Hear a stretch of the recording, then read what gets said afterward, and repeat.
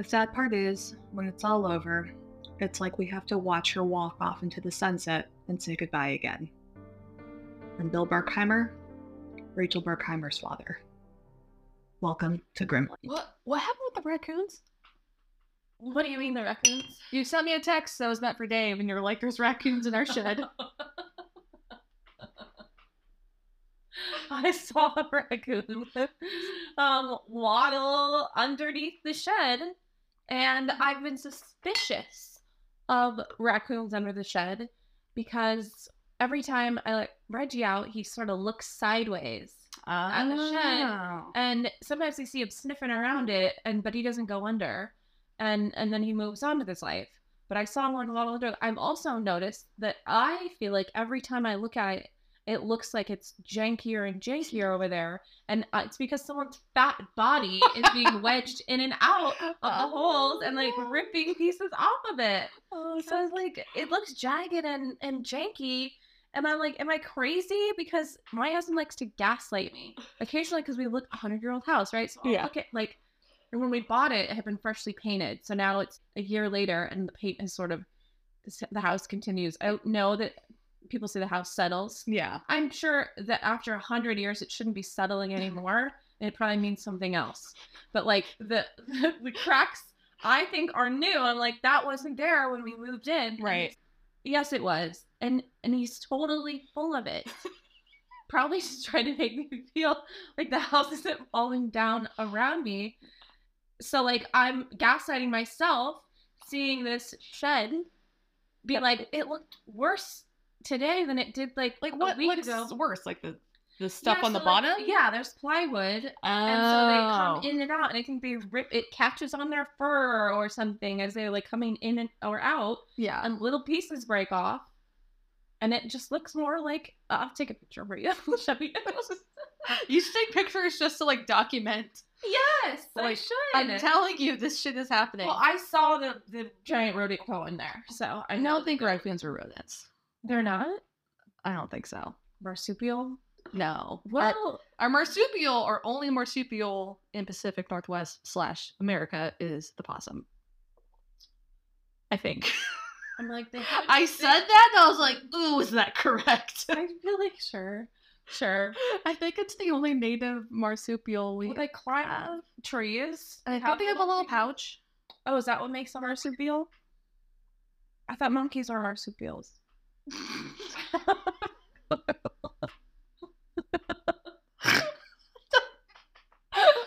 You're not?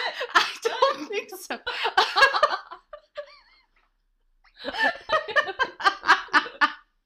It's been a really long time since I've A, been to a zoo, or B, took a biology class. I I guess I'd rather have raccoons than you can be like a possum. Linda, like from Bob's Burgers, I know. with their fucking alley raccoons. King Trash Mouth. Yeah. Little King Trash Mouth? Is it Little King Trash Mouth? I thought it was Little Trash Mouth. It's There's something. multiple, Yeah. but you can, Okay. Yeah. I mean, it's cute in real life because I'm scared that they're gonna hurt the cat. your backyard chronicles have continued. Yes.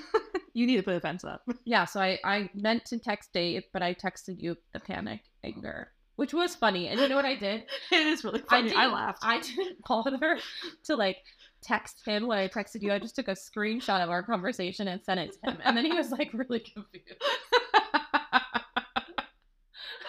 It's even better. It's all there. Just no context. Here you go. Yeah. I also had a bit of a vermin standoff recently. So I was over at apartment over here, 36, like I live on the 3rd floor, right? I saw this little thing kind of dodging around over at their Christmas decorations. And I was like, Okay. what the fuck is that? And I like pulled back their outdoor storage. It was a rat. A rat. A fucking rat. I felt so bad because I was like, oh god, ew, ew, ew. And Coleman was like, I don't fucking know what to do. And then this rat just yeeted itself off of the stairs. Oh god. And like somersaulted down in the air, like head over tail. Like over the stairs or on, like down the stairs. Oh, down the stairs. But like, I mean, it probably didn't feel good. Listen, it's probably also totally fine. Yeah. The yeet is the exact way you should describe what I imagine you saw. And did you hope it was a kitten though? Is that why you looked? Oh god, I didn't even think about that. Oh, you thought it might be a rat. I was just like, what is it? I can't not look. I'm that person, I guess. I'd be like, is it a kitten? And I would have looked and I Yeah, I mean, I would love a cat distribution system. Yes. Cat, but it was not a kitten. Damn. It was a fucking rat. Found a Christmas rat.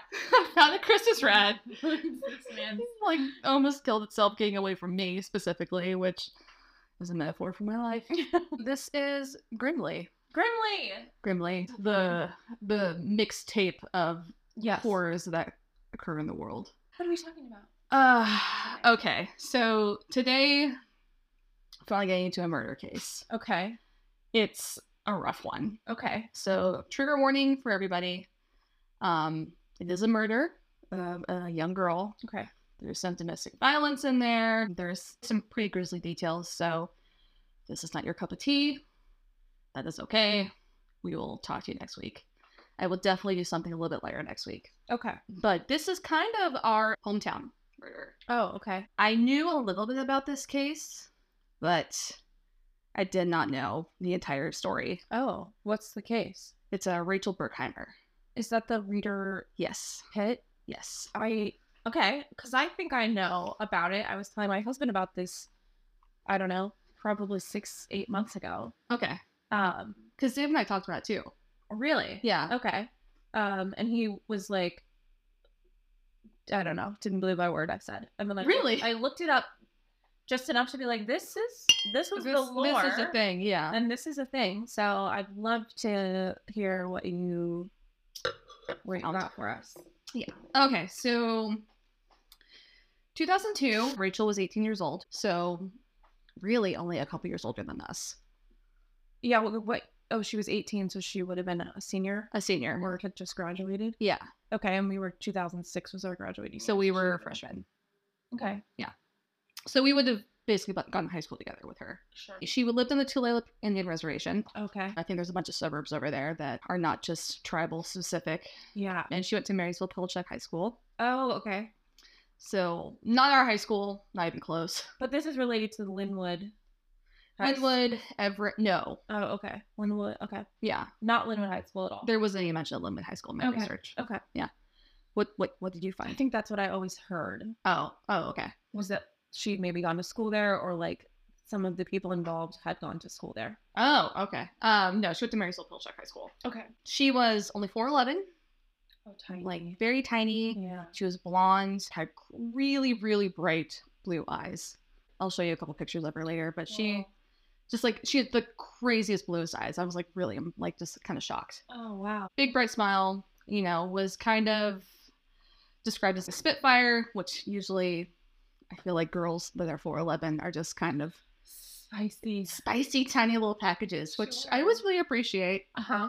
I don't know if that's like a defense mechanism for girls that height, but yeah, she was definitely described as a Spitfire, like creative, theatrical, like more of a go-getter. Oh, she sounds lovely. Yeah, definitely light up a room type of description girl. Yeah. That we always hear about. Spend time with. Yeah. She had like a big group of friends. It was funny. Her dad kind of referred to himself as her answering machine. Okay. Because just like she always got phone calls at home. He was just like always. I take down the note. Yeah, like let me just take down another number for you, Rachel. Bright girl, bright young future until 2001. When she lost one of her best friends in a major car accident. Oh, no. Yeah, his name was Corey, and, they really loved each other. They were kind of like a brother-sister relationship. It wasn't, like, romantic. It was platonic. Oh. But just, like, two peas in a pod type of situation. So after Corey died, in the next year, she lost 6 other friends. What? Yeah. It was all random. Like, a suicide, an accidental gun. Oh my god. Car accidents, a drowning, just insane amount of friends in a year. Oh my god. Like, I can't imagine losing 6 friends now as an adult. No. And when you're that age, your friendships are just, I mean, I think your friends, when you're in that age range, they're so important to you. Like your friendships are just so fundamental as you're growing up and you're kind of making who you are as a person, right? Yeah. You know? Traumatizing. So it's 2001. Yeah. Yeah. So that was like early 2001, just like kind of the span of the year. So then when she was 18 in 2002, her father kind of described it that she just kind of lost the light that she had. Yeah. And, you know, like kind of had some really deep depression from that, which I mean, is pretty understandable. Yeah. I can't imagine losing that many people now in a year. Yeah. No. Just a huge blow to her. And, you know, her parents tried to take her to a therapist to like kind of, you know, talk about her feelings and just try to like get through it, but she was still having a tough time. She ended up dropping out of high school and she quit her job as like she worked at a restaurant. Okay. I don't know if it was specifically like a server or like maybe a hostess type of situation, but she dropped out of high school, quit her job. It was just kind of like hit like a really low point in her life. Whoa. Yeah. So. Okay, so senior year. Dropping out your senior year Is intense. and quitting your job? Mm-hmm. Yeah. Okay. Got a lot of time on our hands now. Yeah. And, you know, I always think about, well, so after that, Rachel kind of started hanging out with like a shadier group of people and she started getting a little bit more into drugs. Sure. That explains some of the lack of motivation. Right. And she was always described like growing up as a very motivated person.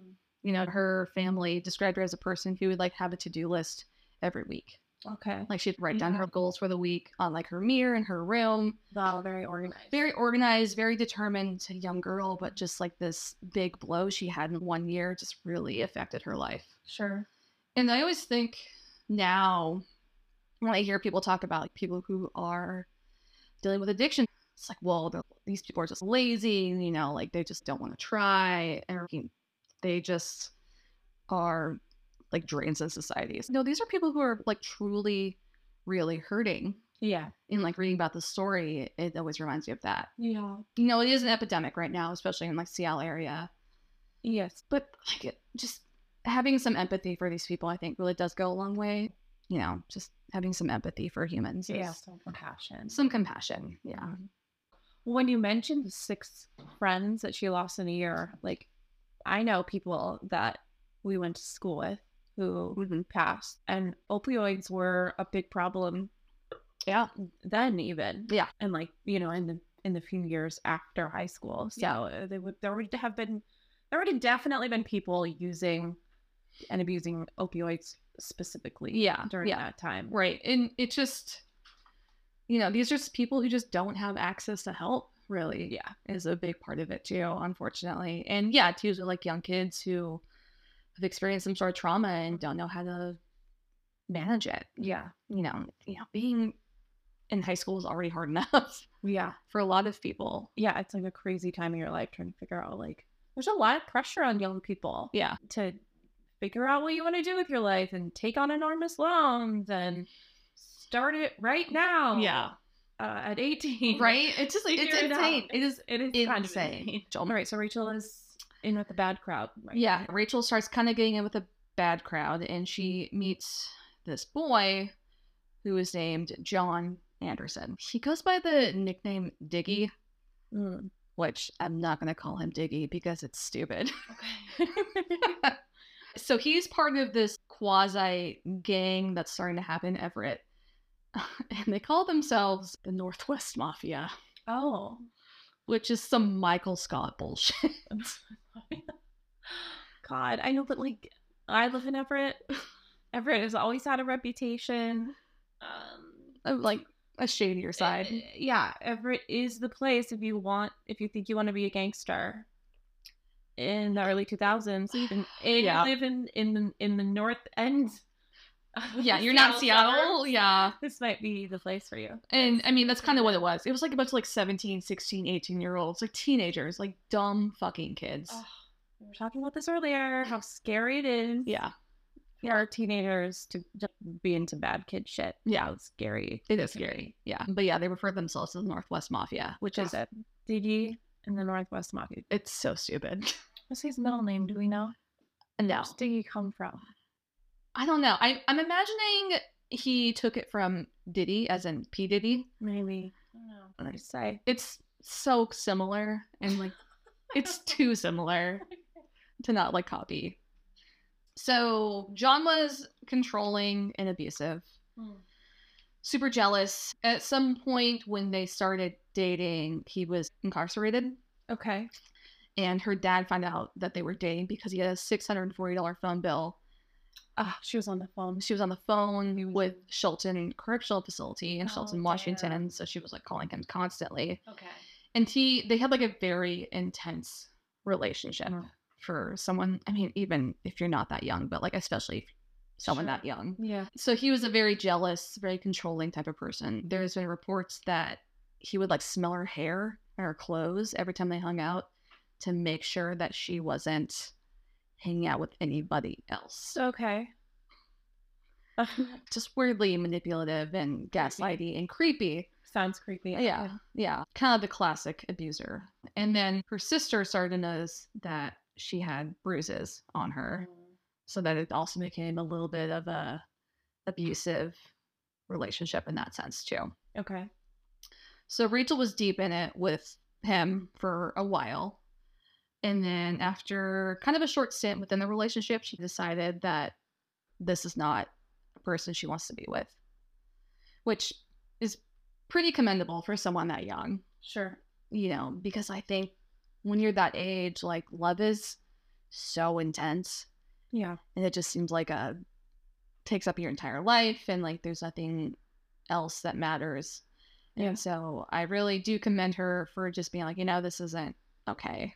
Okay. So she's gonna try to leave it? Yes. Or she has left him? She did leave him. They broke up. There was like a bit of a back and forth, which is normal. Which is normal. I mean, it's normal for any kind of relationship or a youthful relationship. It's especially normal for a domestic violence dynamic. And they say that like when the victim is trying to leave a relationship of domestic violence is when the danger spikes. Yeah. More dangerous. Yeah, it's more dangerous from it. Yeah, which is the abuser's lost control of you. Exactly, which is horrific. Okay, so we're worried. Yeah, Rachel. So we're worried. Her family's worried. Her sister, also named Megan, was very worried about her. And I guess they like had like a really long conversation one night, and she was just, "This is not the life I want. This is not the person I want to be with." She definitely was starting to foster a change in her life, and she kind of was building herself back up from that deep depression of losing all of her friends. And then that's kind of when she started becoming friends with another Northwest Mafia. Okay. I can't fucking say it without laughing because it's so stupid. Okay, but these are guys that are in her orbit. Yes. Okay. She became friends with another Northwest Mafia gang member, whatever you want to call them. Okay. His name was Maurice Rivius. Okay. And they kind of fostered a friendship very similar to the friendship she kind of had with her friend Corey, who had passed away. Okay. Very close. Maurice also had a really intense upbringing, it sounds like. Was in the foster care system. His closest relative was a grandmother who didn't raise him. Wow. And so I kind of had like a rough childhood, a rough upbringing, which is usually kind of what we see with people who end up joining gangs, right? Sure. It's people who have had some sort of abuse in their past or like just had a rough childhood. So he also joined this gang, met Rachel, and they kind of both decided that they wanted to get out of this group. Okay. And they wanted to go back to high school. They wanted to get jobs. They wanted to get their diplomas. They just like kind of wanted to get back into a quote unquote contributing member of society. Okay. Right. Unfortunately, that's not what happened. Oh. Yeah. I will say that this is probably where it starts to get a little more intense. So just trigger warning for people. So during this friendship that she forged with Maurice, John, obviously still around, he's very jealous of this, and he starts telling other gang members that Rachel's going around and giving out gang secrets. Oh, wow. Yeah. Which, to give you context of this gang, they didn't do anything. They were like petty crimes. They would like steal drugs from other people, sell some of them, do most of them, and play like video games. Yeah. So I know what gang secrets could be passed around besides like maybe a fucking cheat code to Grand Theft Auto, but gangs are weird. Gangs are just like a whole realm of like, I don't understand your commitment to it. Yeah. It's a cult almost. It's almost like cult-like. Sure. So John started doing this. He started kind of. He's trying to turn people against her. He tried to turn people against her. He tried to put her in a bad light. You know, because she was like this bright, sunny, friendly girl, and everyone kind of liked to hang out with her. Yeah. And she just was fun, and she was 18 and wanted to have a good time. Yeah, and beautiful. So. John kind of plants this seed of passing around. So toxic. It's so toxic. He really is the villain of the story, honestly. Okay. So September 2002, Rachel was at a party with some of these Northwest Mafia members in Everett. They're in like a duplex. Okay. They were like smoking pot, like eating pizza, playing video games. Very like standard house party, early 2000s. Is she still 18? She's 18 at this point. Yeah, murdered. Yeah, 18 at this point. Maurice was there, and she went to this party with Maurice being there, like knowing that she'd probably be safe, and like also with the hope that she could kind of smooth things over, because she knew that John was kind of spreading these rumors about her. Okay. And so she wanted to still like remain friends with these people, and she wanted to smooth things over and be like, hey, this isn't true. I'm not that type of person, for whatever reason. Yeah, clear her name. You know, and not like having a bad taste in anybody's mouths about her specifically, which I wish she would just like been like, fuck you all, I'm leaving, but sure, unfortunately that's not how it goes. So they're all hanging out at this house party, having a good time, just playing video games, laughing, enjoying themselves. John comes in to the house and he sees that everyone's having a good time. Okay. And he is pissed because she's there having a good time. Because she's there having a good time, everyone else is having a good time. And it didn't work. Yes, definitely. It didn't work. He was trying to plant these seeds of everyone hated her. But, I mean, Rachel was the person that everyone wanted to hang out with. Okay. So John didn't like this. And he kind of goes around the group and kind of slaps some people around and starts yelling at them. And kind of gets in everyone's face and, like, definitely, I mean, brings down the vibe. Yeah. Okay. Yeah, and during this moment, Rachel tries to leave. Okay. Tressa gets up. She's like, smart. Nope, not doing this. John grabs her by the hair, throws her on the ground, and starts kicking her. Oh my god. The rest of the gang joins in. They start kicking her too? Yes. No. Yeah. What is his position in this gang? I mean, it kind of sounded like he was like a quasi-leader. It was like still just a very early infancy type of gang. I'm horrified. Yeah. I mean, It sounded like he had a lot of control and manipulation over a lot of people. Yeah. Specifically. And you'll see that a little bit more of that in a minute. So they throw her to the ground. They start kicking her. And there was a point where one of the other gang members tells somebody else to turn up the stereo to muffle out Rachel's screams. Yeah. Because they're in a duplex. Yeah. I can imagine. After they beat up Rachel for a minute, they pick her up, they tie her up, they gag her, and they duct tape her mouth. And they put her... escalated so quickly. It was like drop of a hat. Oh my god. From one moment, just enjoying themselves, like being teenagers. It's disturbing. Like goofing around, to just this. Okay. So they tie Rachel up, duct tape her mouth, put her in the garage. And they go back inside because they're trying to decide what to do with her next. Oh my god. Yeah. Okay, so her friend Maurice is there. Go on. Maurice fails us. What? Yeah, you'll see. So then they like went back in the living room. They just started smoking weed. They were playing video games or pizzas. Okay. And just like hanging out and kind of deciding what they want to do next, and also partying at like the an same time. afterthought. Yeah. Okay. There's just like this poor girl in the garage. Yeah, type of mentality. Evil. I know this is also a trigger warning. They debated on whether or not they wanted to gang rape her. Jesus Christ. Yeah. There was also talks of just putting her in a hotel for a couple days and letting her heal up. So it really was both ends of the spectrum. Oh god, to be like a fly on the wall in that room. And like they're teenagers, they're idiots. I know. I'm just like, and were there women in the room or only men? We're gonna get to that. Ah! Oh my god, horrified. So while Rachel was in the garage on the ground, like bound, gagged, scared, horrified, scared, the owner of the home Trissa Connor comes home. She was studying at Everett Community College. Okay. She had like a night class. She comes home, opens the garage, and finds Rachel beaten on the ground. Okay. Trissa Okay. comes home. She finds Rachel on the floor. She goes to the kitchen. Is going to grab a knife to cut Rachel free, cut Okay. her bonds, essentially. John basically intercepts and yells at her and is like, no, you can't do this. This is not your business. You need to leave. I'm sorry. Is this Trissa's house? This is Trissa's house. And her Okay. boyfriend is one of the gang members. Oh, okay. But like this part of the story pisses me off so badly. Because there was a moment Where it could have ended. where it could have ended. Like Yeah. she could have opened that garage, saw this girl on the floor, Yeah. and then backed out of that garage, went to a neighbor's, went to a grocery store, went to a gas station, called 911. Sure. I guess given the context of the people that she's hanging around with, maybe she would know what was the right decision. Yeah. I don't know. I mean, it sounded like they were just kind of stupid kids though at this point. You know, it wasn't, they were stealing drugs. Yeah. You know, they weren't the Northwest Mafia, quote unquote. You Right. know, they're not in organized crime. There isn't. So cringe. I'm cringing. Yeah, Okay. all of it's so cringe. You know, and just like I try not to judge people, but I judge her harshly. I'm not gonna lie.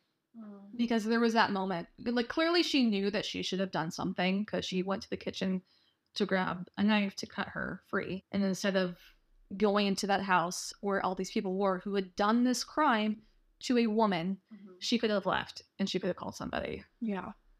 I don't know. Okay. Well, hindsight. Hindsight is a bitch, don't get me wrong, but Okay.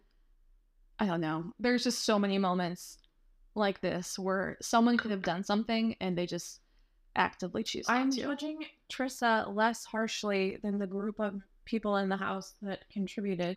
Okay, fair. I mean, I'm not saying that like they are also not being judged, but it just, as a woman, I feel more inclined to. Maybe she was scared. She probably was, but like, why go in the house? I don't know. Like, why not? I don't know. She leave. What's happening in there? Gone. Anyways, so John intervenes, tells her she can't do that. Okay. Basically, like gets in her face, and I think Scares her. probably threatens her. Yeah. Obviously, Yeah. because he is a very dangerous human being. Clearly. Clearly. So Trissa is getting ready to leave the house, and they see John and a couple other people put Rachel in the duffel bag Oh. because she's tiny. She's 4'11". Okay. So they put her in a duffel bag. It's just getting worse by the minute. It is getting Oh my worse. God, Like the okay. claustrophobia Uh-huh. of just being in a duffel bag. Because just nothing good is happening now. Yeah. They put her in a duffel bag. Yeah. The hotel option is not happening. A hotel option isn't happening. That's definitely not a thing. So they put her in a duffel bag. They put her in the back of another man named John's red Jeep. Okay. And that's when they decide to drive her to Reeder Road. The Jeep thing is standing out to me because what people don't. Well, are you going to talk about Reeder Pit at all? I mean, Is that where they dumped? That's where they dumped her, yes. right? Yeah. So I feel like there's some context here. So like that Mm. area Mm-hmm. is known for like a 4-wheeling like mecca. ATVs, Yes. dirt bikes, off like those kind of Jeeps that like only drive off road. Yes, so it's a little like, mountain road up in the Cascades. Yes. They call this the Cascade Foothills. Okay. In a lot of the articles. Yeah. And it's probably like 30 minutes away from where like my parents' house was growing up. Maybe Mhm. like another 20 from yours. Like it was Yeah. Yeah. very close. And like we grew up knowing that that's where kids went to party. Party there. weekends. Yeah. Yeah. And so it's like a well-known spot for people in high school and like Yeah. post high school. And if Yeah. you grew up and went to high school in the area, then you definitely knew about this spot. About Reeder Pit. So like them putting her in a Jeep, yes, that tracks for the area. It tracks for the area, unfortunately. So that person, that they must have been familiar with that as like a moderately remote area Yeah. to go. Yeah. So yeah, that's when John Maurice and two other men drive Rachel with a duffel bag into the Cascade Foothills, aka Reeder Road, Reeder Pit area. Which is funny because, side note, Every picture of Cascade Foothills I found in these articles shows Mount Rainier. Oh, really? Yeah. Mount Rainier is like 2.5 hours, 3 hours from this area. South Yeah. of that. They're driving from Everett I did not have nearly this much detail. to Gold Bar, Yes. which is where Reader Road is, Yeah. and which is where we grew up. And so John and 2 other men grab shovels and begin digging a grave up in Reader Pit on Reader Road. Oh my god. And Maurice is told to stand with the duffel bag with Rachel and basically keep watch. And he does that. Oh, so sick. And then she's conscious the whole time Oh my god. in the duffel bag, just like she knows what's happening. I'm sure. Yeah, that makes me sick. Okay. Yeah, it's just awful. All of it. It's just fucking awful. At some point, John leaves with the Jeep to go get some more supplies. I don't know what supplies he was getting, but essentially Maurice and Rachel and the 2 other people are left alone. Okay. So we have another opportunity. We have to, like, another change opportunity. course here. If they take the Jeep and leave, Mm-hmm.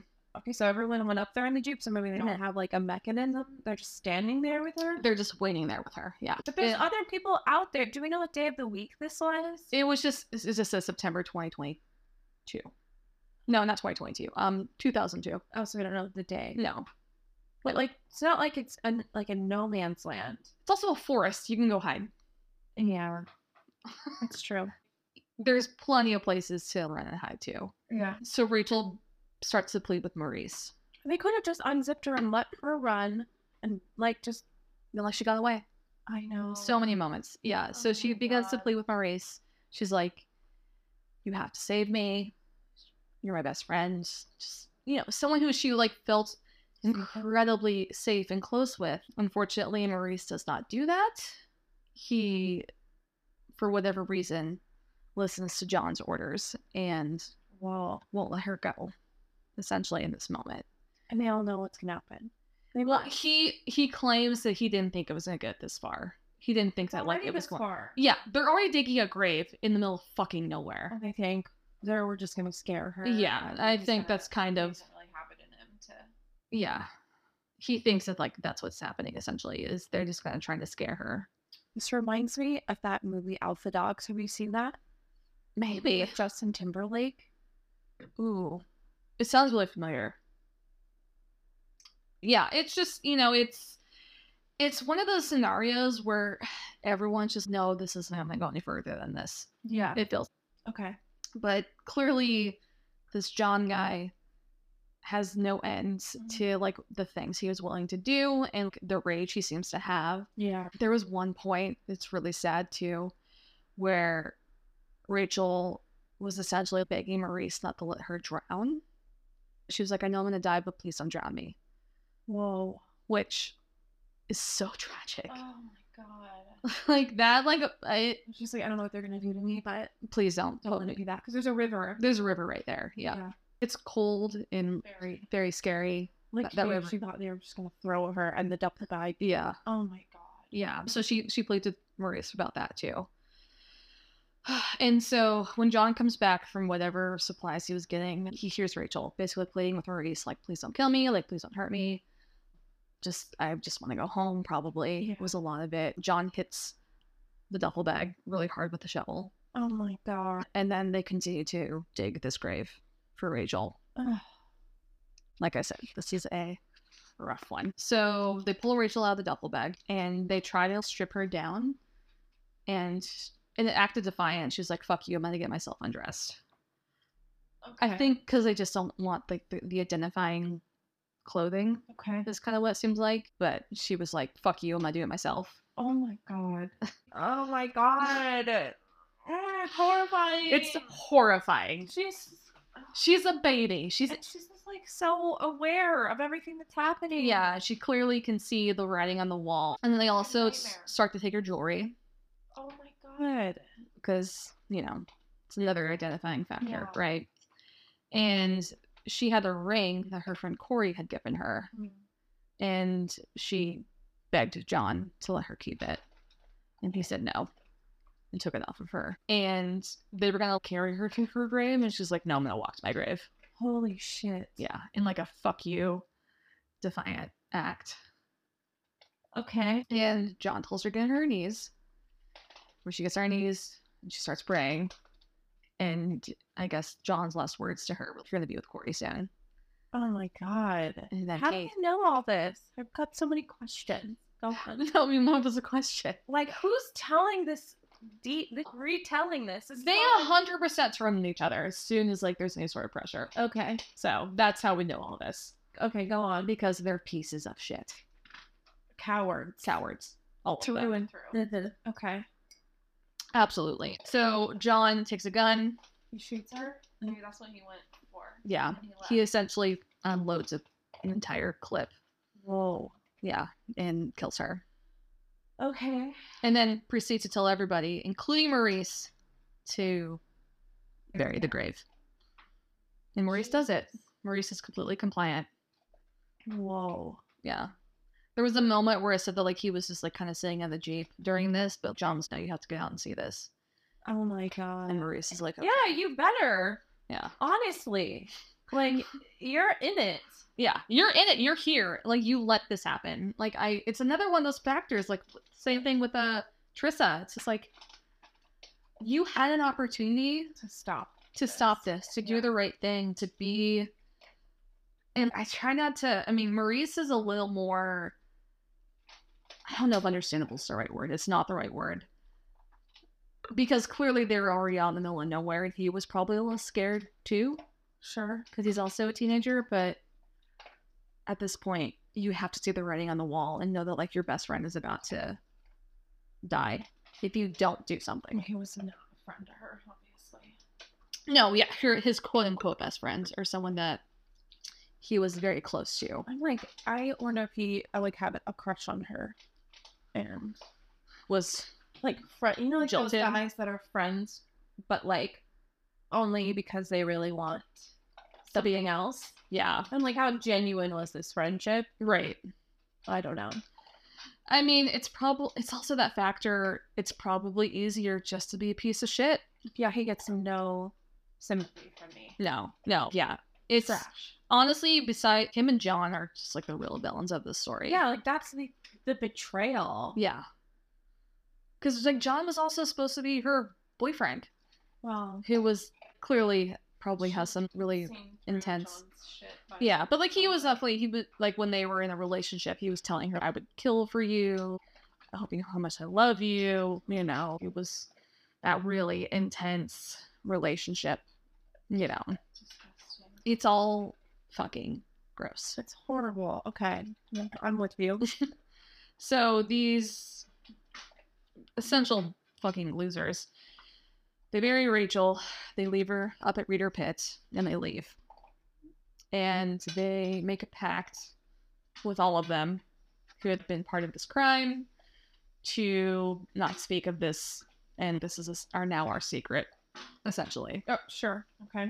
So the next day, her family's obviously like very worried. She's missing. You know, She lives at home. she lived at home still. Okay. Yeah. You know, she was very close to her family too. She was missing nearly Yeah. immediately. Yeah, nearly immediately. And so they called the police. They started this huge search. They put up missing posters in Snohomish and King County. They even went as far as the airport and put missing posters in the airport and Wow. like just tried to see if they could figure out where the hell she went. So the police are getting a bunch of tips Oh, really? And at this point too.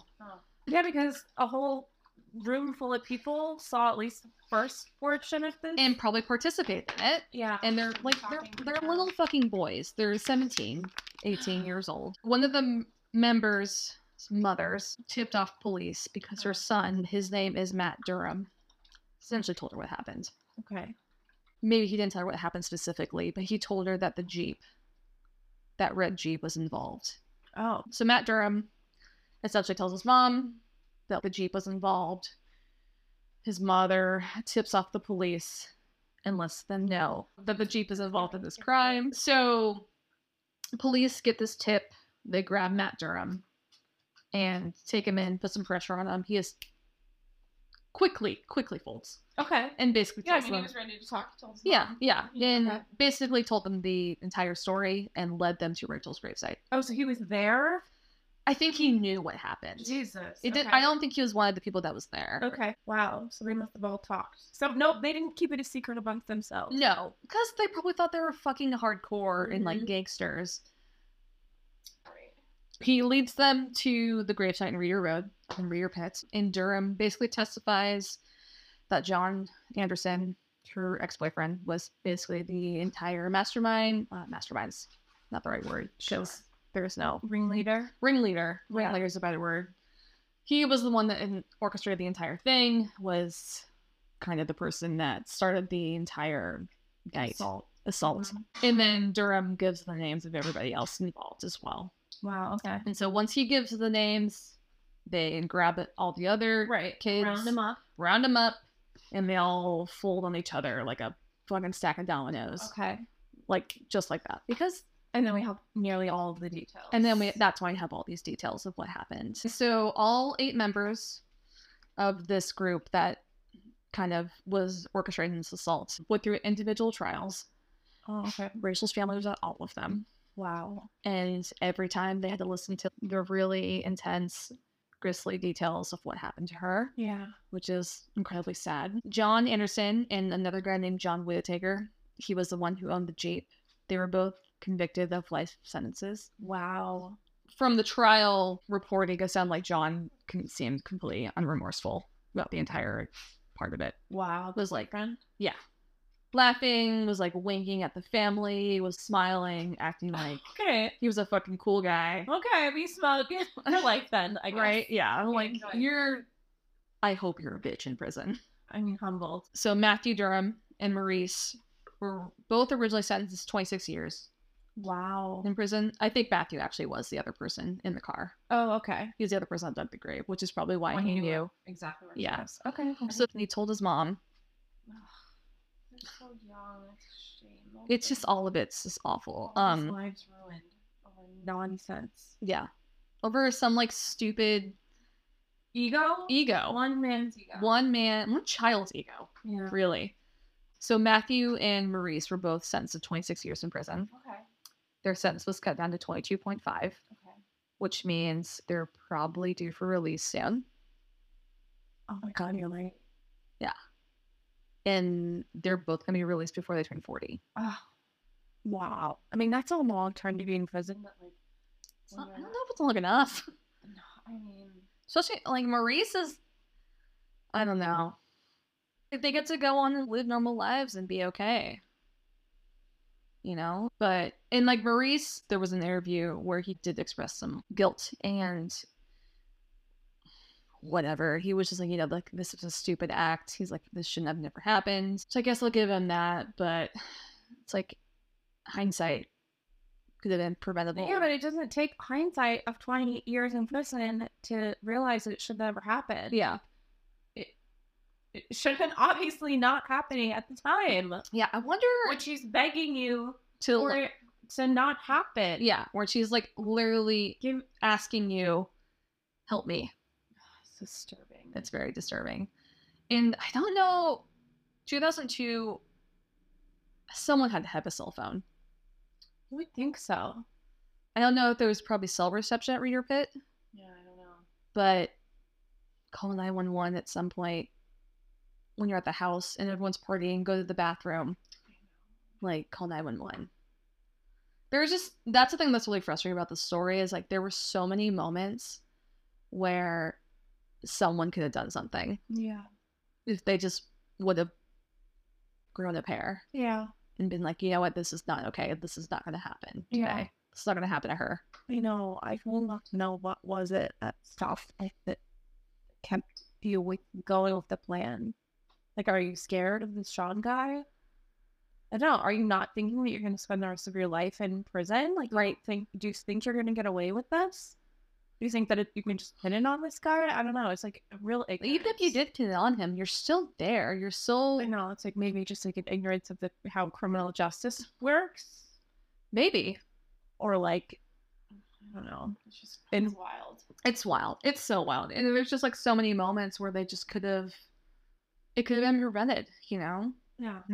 It's really unfortunate because, like even her dad had mentioned at one point, he's like, it is really tragic because there was just multiple lives lost in this scenario because they all were very young. Yeah. They were like 17, 18, like everyone else that was part of this group that like kind of facilitated her getting beat up at the beginning got multiple different types of sentencing.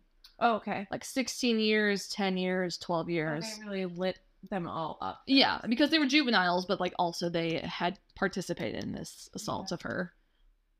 And I mean, to give maybe like a lighter note to this, her dad in an interview, he went to the gravesite and he said that he could tell that her hands were in like a prayer pose. The dump site? The dump site of her. And he said that in the soil, he could tell that like she clearly had been praying and he had like some solace there, he said, which is a very tragic. Yeah. He did say that like he's also serving his own life sentence because this is something that will never go away for him and like will stick with him forever.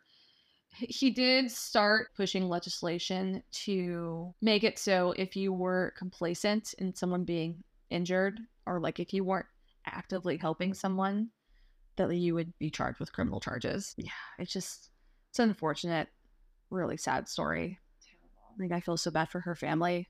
You really gotta be careful who you spend your time with. Yeah, I mean, and you're a teenager, you're dumb. Like there was so many parties like that. I mean, obviously it wasn't. I didn't know they were gang members or anything, but I definitely remember being like 17, 18, going to like house parties for someone's house I didn't know, and just like drinking and hanging out. And so you're like, I could have been in a situation like this where I was there. Yeah, and like I mean, when you're a teenager, you just don't think anything's gonna go poorly. It's a tragedy. Really. Yeah. Wow. Yeah, some pretty dark stuff. I mean, next week I definitely will do something a little more lighthearted. Very, very interesting though to like recap it. Some of those details definitely were not on my radar. Yeah. And I definitely hope that if anyone's in sort of a domestic abuse situation, that you can get out of it and move on from it. And I know it's really scary, but I hope you find some help somewhere and find some resources because you don't deserve it. Yeah. I promise next week will be a little bit lighthearted. Sounds good. But we will see you next week. All right. Goodbye. Thank you so much for listening. For podcast updates and episode photos, be sure to follow us on Instagram at Grimly Podcast. Also, be sure to rate and review our episodes. See you next week for another episode.